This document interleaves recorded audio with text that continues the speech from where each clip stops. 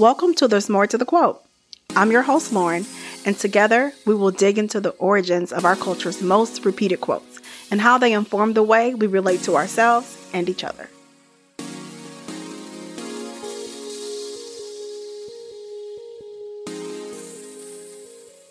Thank you for joining me for episode 9 of There's More to the Quote. Today we're discussing the popular saying, but there's just a few bad apples.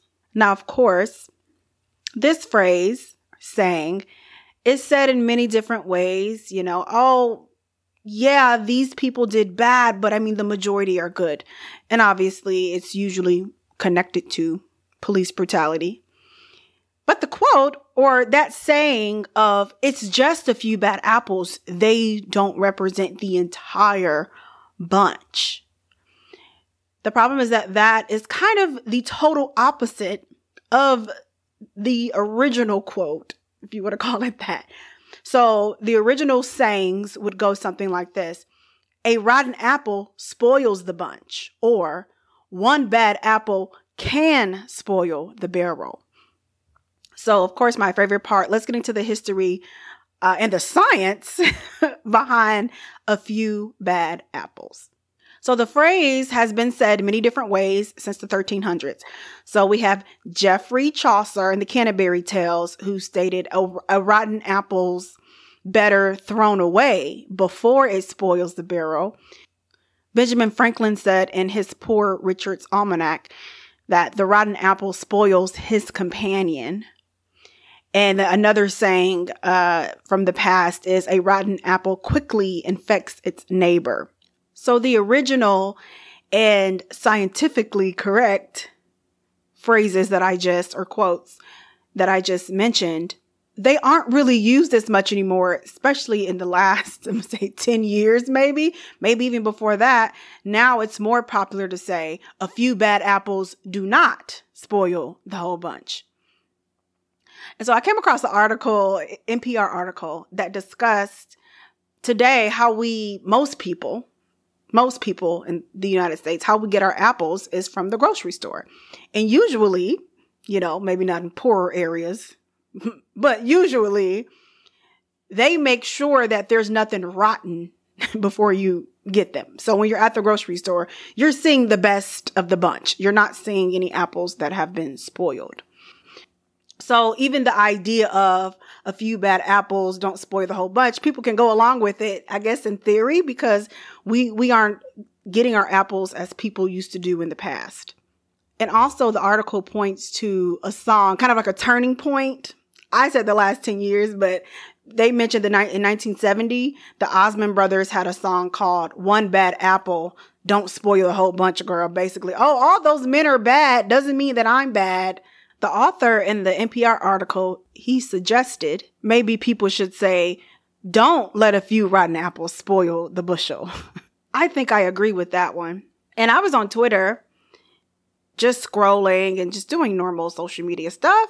And then I came across, because of course it's police brutality happens. When I started this episode, no black people were getting shot that particular few days I was working on it. But of course, since then, things have happened.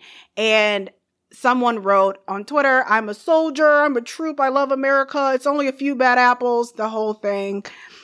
Most police are amazing. This is what they said. And then someone commented like, well, actually, that's not how apples work. So those few bad apples, they might be spoiling the whole bunch. And so they actually listed like an article, and I'm like, oh my God, this is perfect. I didn't even think about going deeper into the science. So now we're going to get into some apple science. And so I found an article that I actually could understand or just read from it. And it was from The New Yorker. They did an article. Helen Rosner did an article on how apples go bad. She did this last year. In the article, she says that apples are susceptible to disease and rot. And she talks about growing apples is more about fighting off the blight. So sometimes you don't even notice anything is happening outside of the apple. And blight is a disease, like a plant disease. So sometimes you don't even notice anything is happening on the outside of the apple. It looks good. And so that's the problem with rotten apples, is because as they begin to rot, they produce ethylene gas, which brings on ripening. And so the more an apple rots, the more it spreads, the gas spreads to the other apples that it touches and even the apples that it doesn't touch. And so this can happen at home. So as I mentioned, the grocery store, they show us the best apples. But this happens at home for us. If you buy some apples and you store them in your refrigerator, you could actually have, if one apple goes rotten, the rest of them will go rotten as well.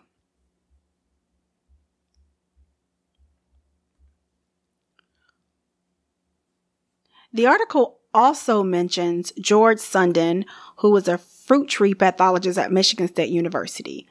And he is talking about fire blight, which is a new major threat to apples.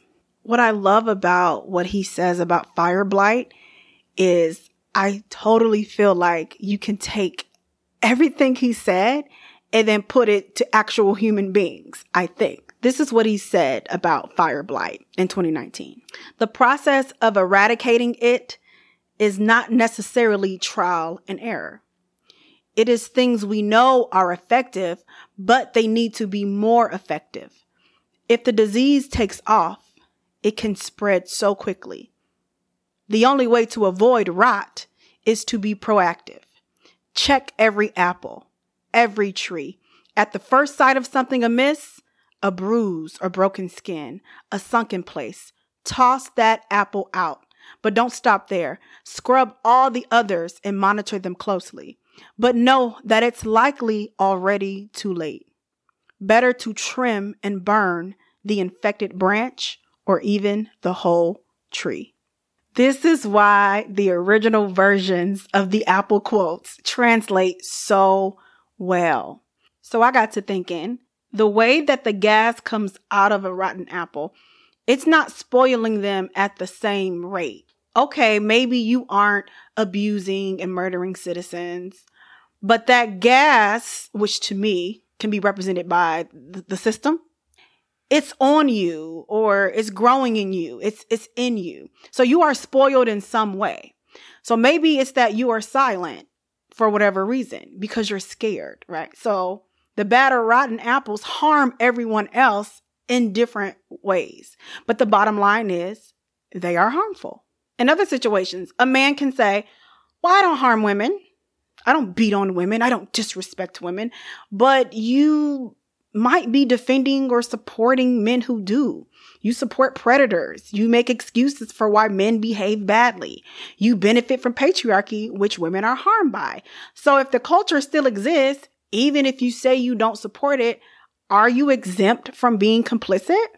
This will be the same thing for queer people, gay, trans people.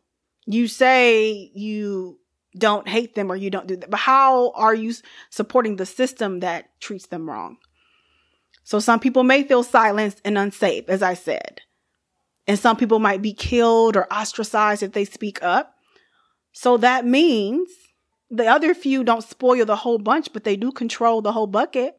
Just like those few apples control the whole tree. They control what happens. They might control what happens to the branch and the tree along with the other apples. The pathologist just said, better to trim and burn the infected branch or even the whole tree. You can try to scrub and fix it once it starts, but sometimes you got to start over. So this isn't me on my high horse. I know that I'm complicit in a whole lot of different ways. People just have to be honest about that. In different ways and in different areas, we all are privileged or complicit in harm of other people. And so we have to be honest about how, even though we aren't physically harming people, that we can help participate. We can help embolden people who are doing the violent things. This isn't me on my high horse. But the quote that is said is incorrect to me.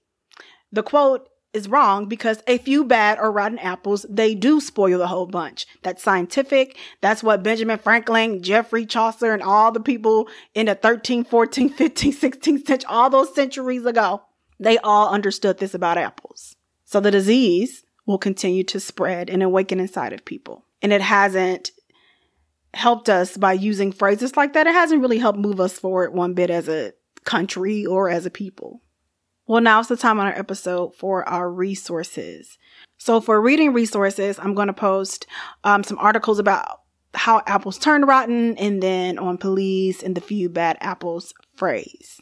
I'm going to add these resources in the description of the podcast, but you can also see a list of them on moretothequotepodcast.com. Well, that concludes our episode, and I hope you learned, questioned, and consider the things that I and the voices I amplified said surrounding today's quote.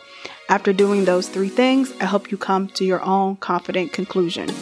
Don't forget to check out the reading resources and subscribe to my podcast wherever you listen to your podcast. Rate me 5 stars on Apple Podcasts. And I hope you'll join me next time for another episode of There's More to the Quote.